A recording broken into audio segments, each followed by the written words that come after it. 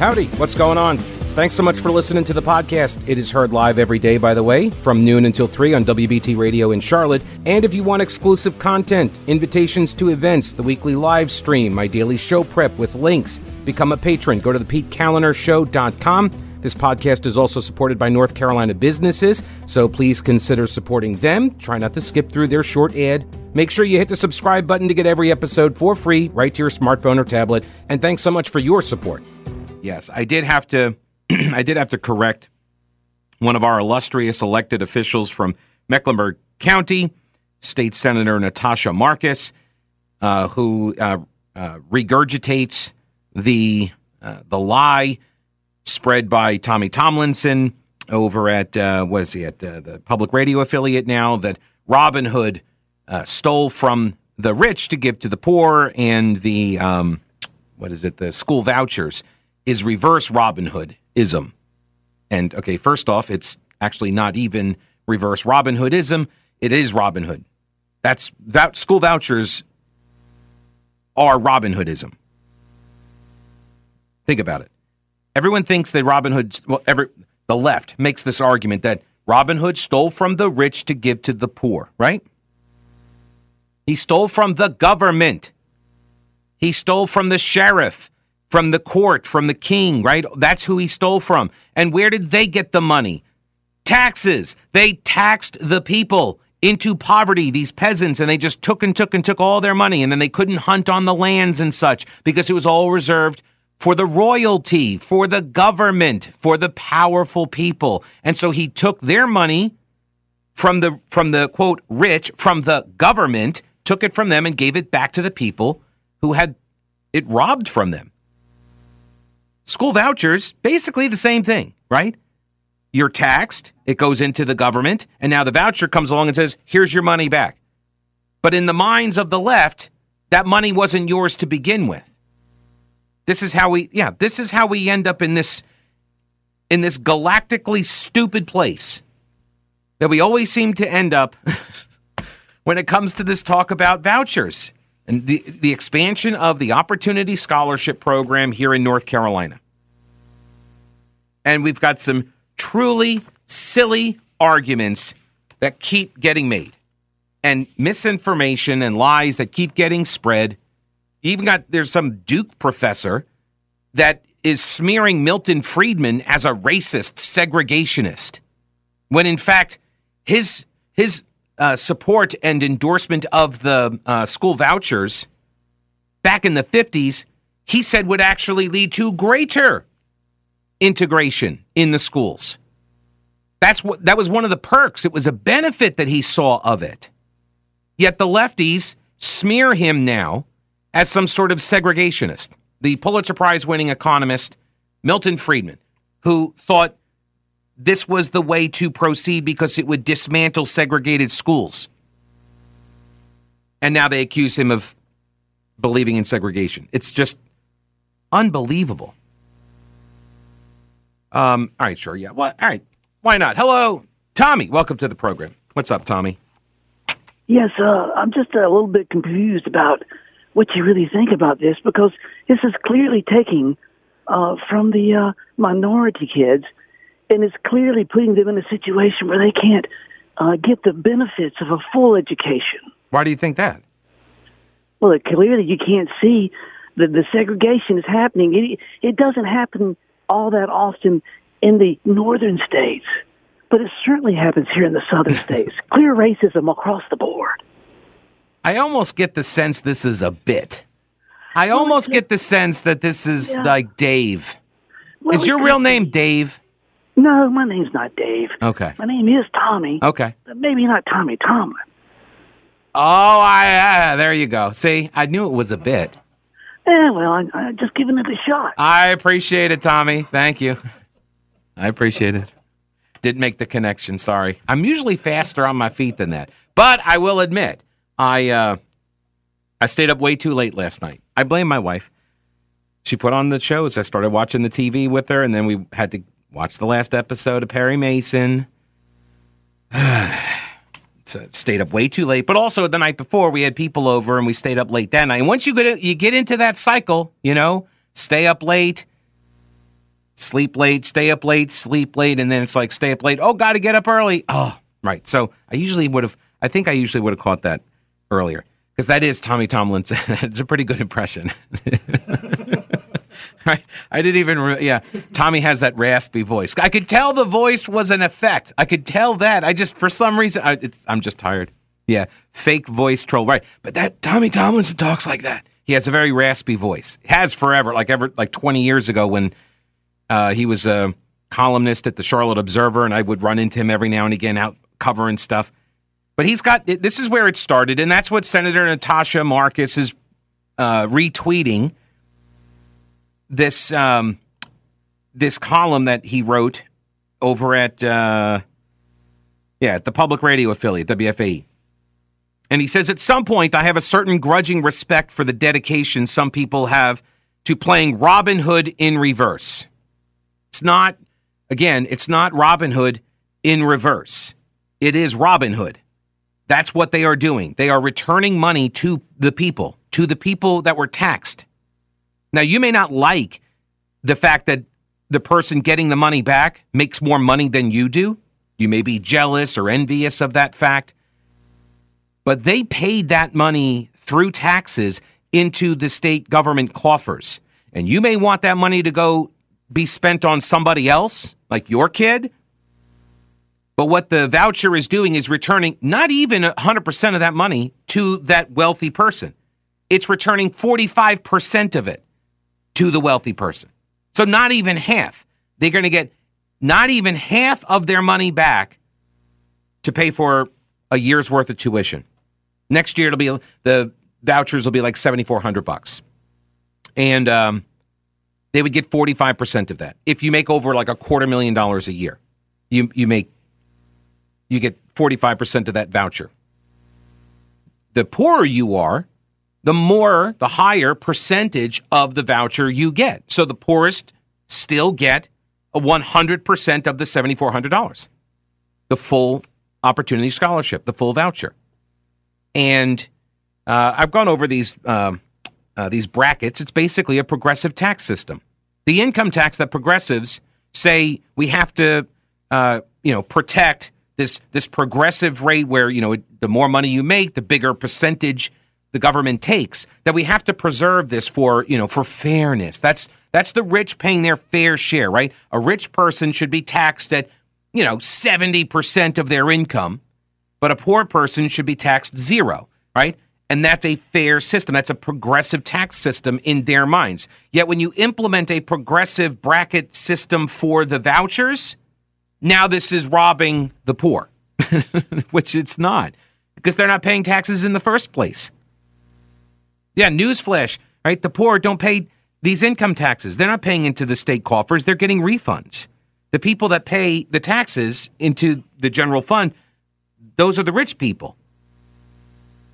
Well, but Pete, they're paying for private tuition right now anyway. And so now this is going to give them some of that money back. And so it's going to starve the public schools, right? That's this other argument. It's going to starve the public schools. You know what's amazing? All of these arguments that we hear today, Milton Friedman addressed back in the 50s. Almost 70 years ago, Milton Friedman addressed all of these arguments. And by the way, opposition to the vouchers came from the segregationists. Did you know that? Yeah, it came from the segregationists because they wanted to keep using the force of government to keep the schools segregated. So there's a couple things. And back then, this is when Friedman was writing about this. This was like in the 70s. And he said, this was New York's, this is amazing. The city of New York spends $1,500 per year to educate every kid at public school. That was it. $1,500. That was the per pupil expenditure in New York City when he wrote this. So one of the arguments you hear against vouchers, the financial cost. He says this is only a problem if one neglects the present discrimination against parents who send their children to non-public schools. Universal vouchers would end the inequity of using tax funds to school some children but not others. Right? There is present discrimination occurring right now, and it's against parents who send their kids to private school because they're paying twice. You're discriminating against them because they've made a different choice. But see, that form of discrimination is okay. Right? That's all right. We're going to penalize you because you can afford to get your kid out. And we're going to take your money and we're going to use it to educate some other kids. But you don't get to have any kind of reimbursement for that tax. He says, possibility of fraud, right? We hear this argument too. How can one assure that the voucher is spent for schooling? The answer is that the voucher would have to be spent in an approved school or teaching establishment, right? You set up a certification system. You got to be a real school. And then there's the racial issue.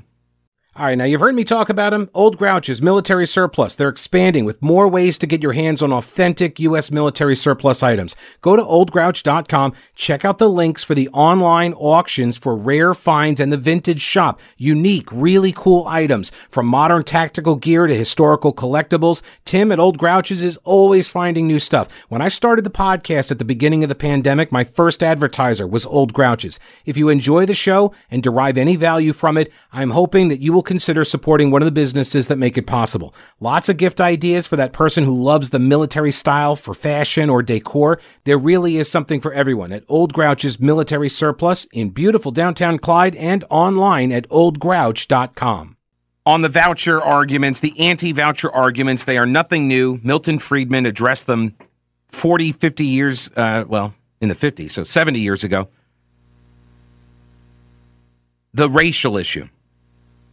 He says a voucher plan might increase racial and class separation in schools, exacerbate racial conflict, and foster an increasingly segregated and hierarchical society. And that's the line that people are citing, and they're saying, see, Milton Friedman, he's endorsing vouchers as a way to segregate schools. The very next sentence, what he is doing is stating their argument.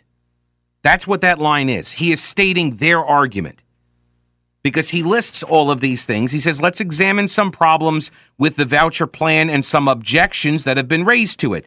The church-state issue, financial cost, the possibility of fraud, the racial issue.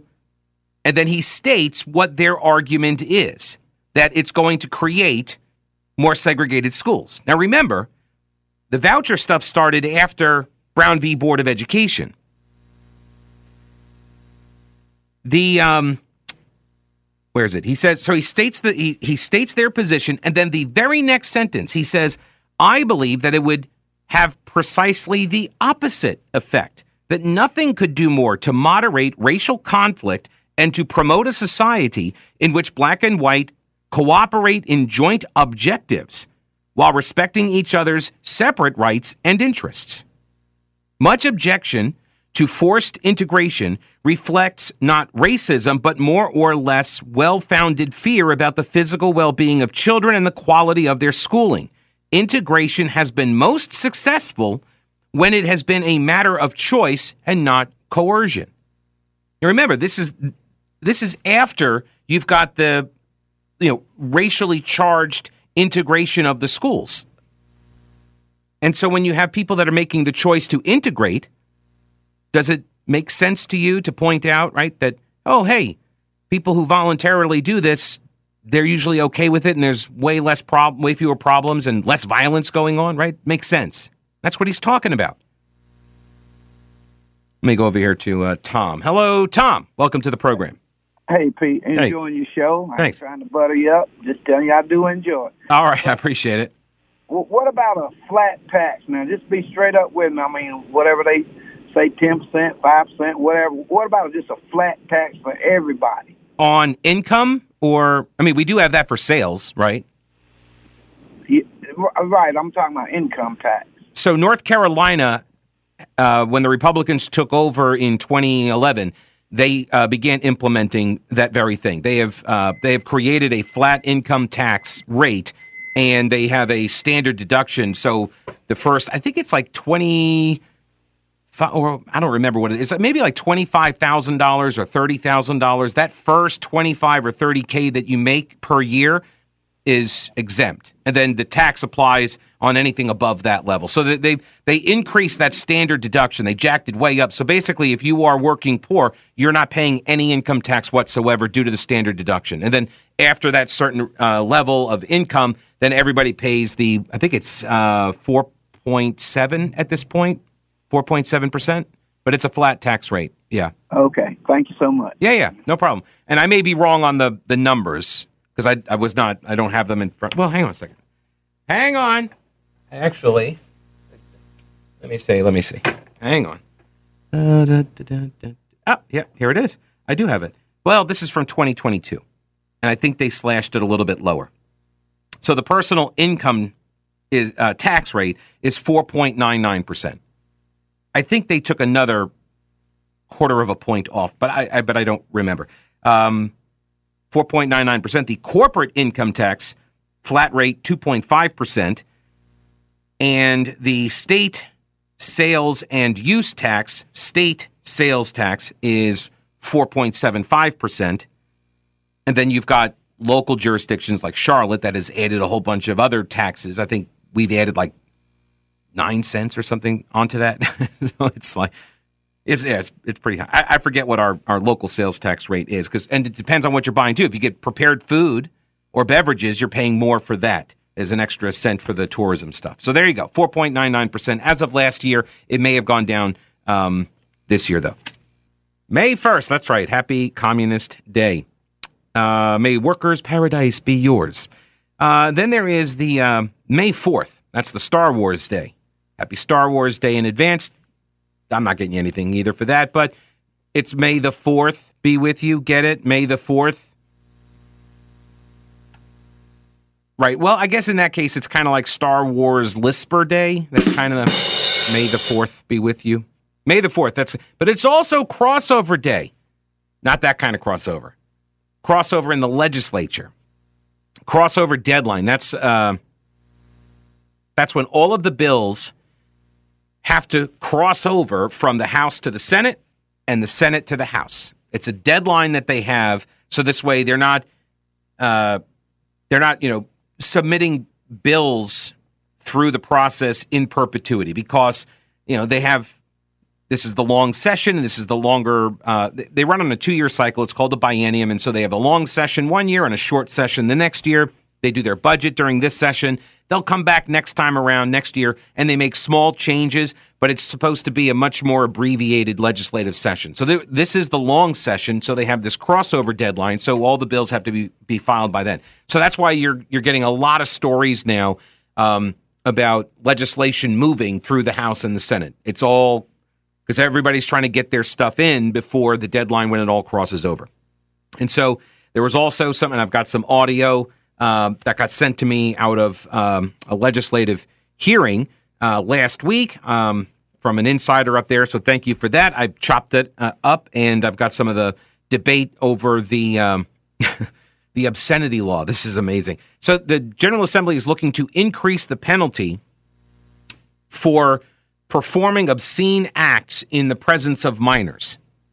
That's it. So the obscenity laws are already on the books. They're not changing that. They're not changing anything except to say if you do it in the presence of a child, you're going to get stiffer penalties.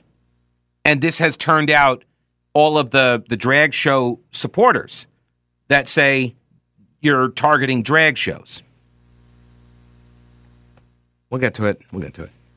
But the voucher issue is percolating because they want to expand the Opportunity Scholarship Program, and they want to remove the income caps. So if you were wealthy, you would not qualify to get any voucher money.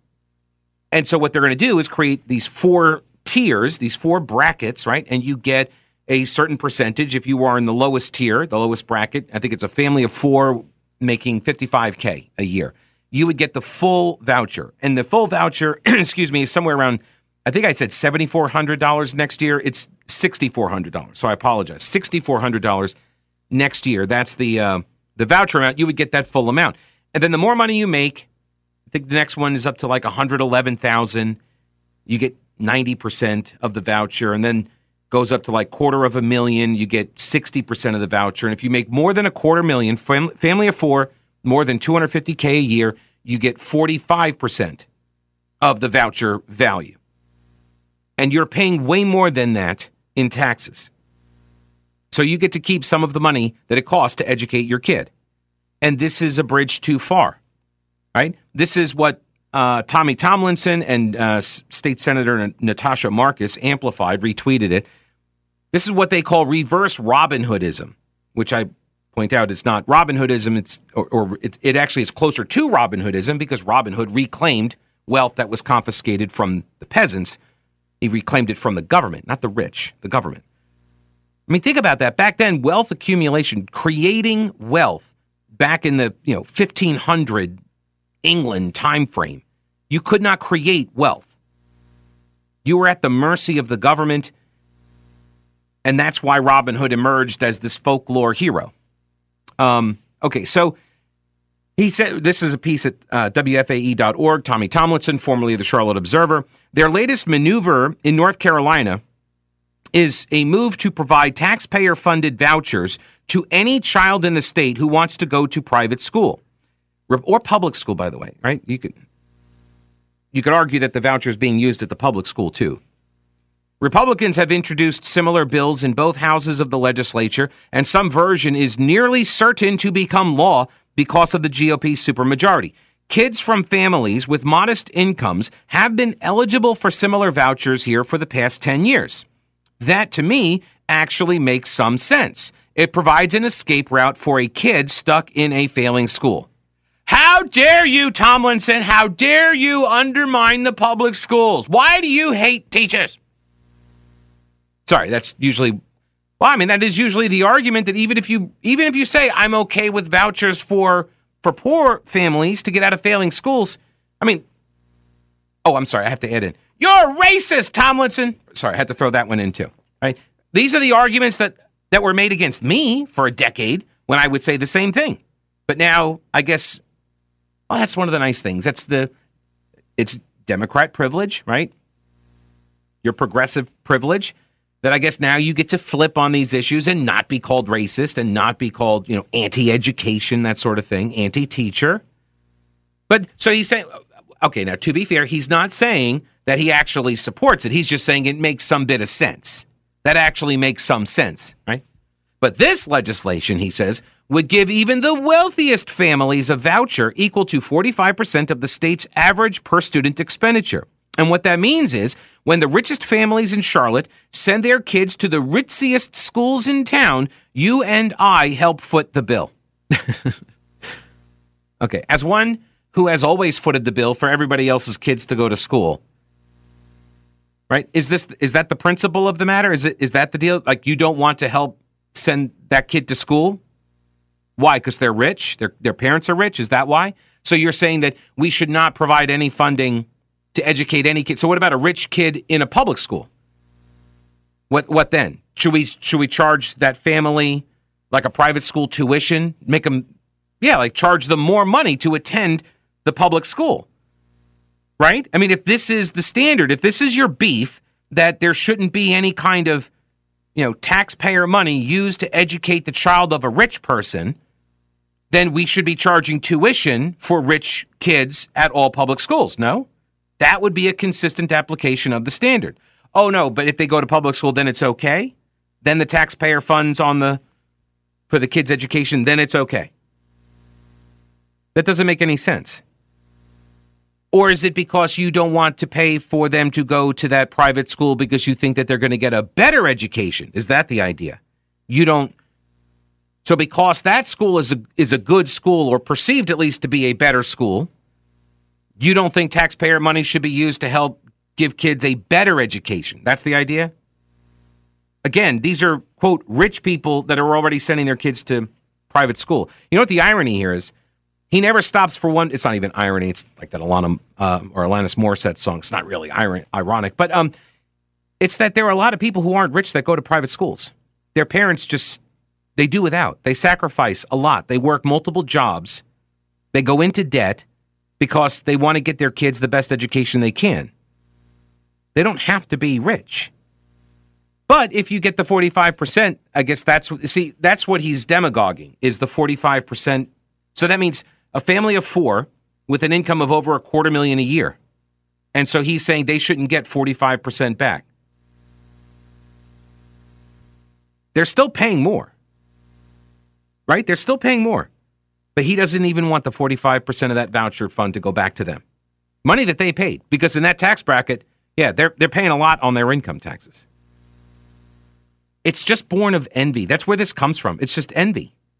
I don't know any other reason for it. Oh, hey, real quick, before I forget, Carolina Readiness Supply is prepping for its annual Heritage Life Skills event. It's coming up in July, and you can learn how to be better prepared and self-sufficient in the event of any emergency. Things like homesteading, canning, water storage, radio communications, herbal remedies, home defense, fermenting vegetables, all sorts of stuff. This is what Carolina Readiness Supply does. For beginners all the way to the most experienced preppers, Carolina Readiness Supply can help. Get your tickets now at carolinareadiness.com. That's carolinareadiness.com. Veteran-owned Carolina Readiness Supply. Will you be ready when the lights go out? Here's a message from Russ. He says, Pete, I tried explaining vouchers to a former math teacher friend. Uh-oh. Assuming we spend $10,000 per student, and there are 30 students in our class, if one student leaves and takes 50% of the $10K, right? Most voucher plans are like 25 to 40%, right? It still leaves an additional $172 per student remaining. Or per remaining student, yeah. Schools keep more cash with fewer students to be educated and using facilities and other amenities. She still thinks it'll bankrupt public education. I say it'll only destroy public education if people see how bad the product is and they make no effort to compete with the other options. Right, that's exactly right. Precisely. And Milton Friedman made this argument to them as well. 60 years ago.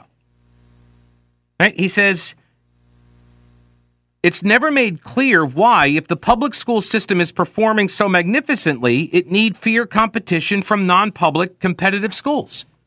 Right? In this piece, he also talks about the economic class issue. He says most of the country's outstanding public schools are in high-income enclaves where the locals pay high taxes and schools are well-funded. Such schools are better regarded as private tax shelters than as public schools. Think about it. Right? You're paying, if you are in if you're in a town, and that town only has one high school, and it's a really rich town to live in, and everyone pays their taxes to go to the school district to be really exclusive, right? You get to deduct the ownership of the house, right? You go out, you get a mortgage, you get your interest deductions, right? You get to deduct that off of your taxes to live in that town. So you're sheltering some money, right? Elementary schools, he says, probably would still largely be local under a voucher plan.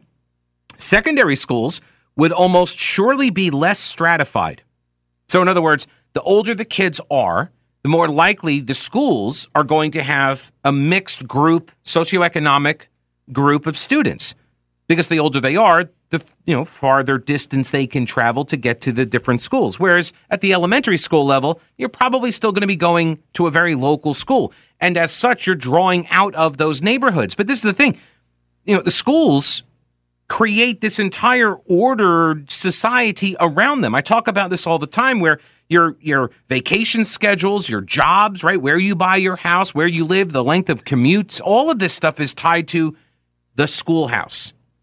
And people who can afford to live near better schools can afford to live near better schools.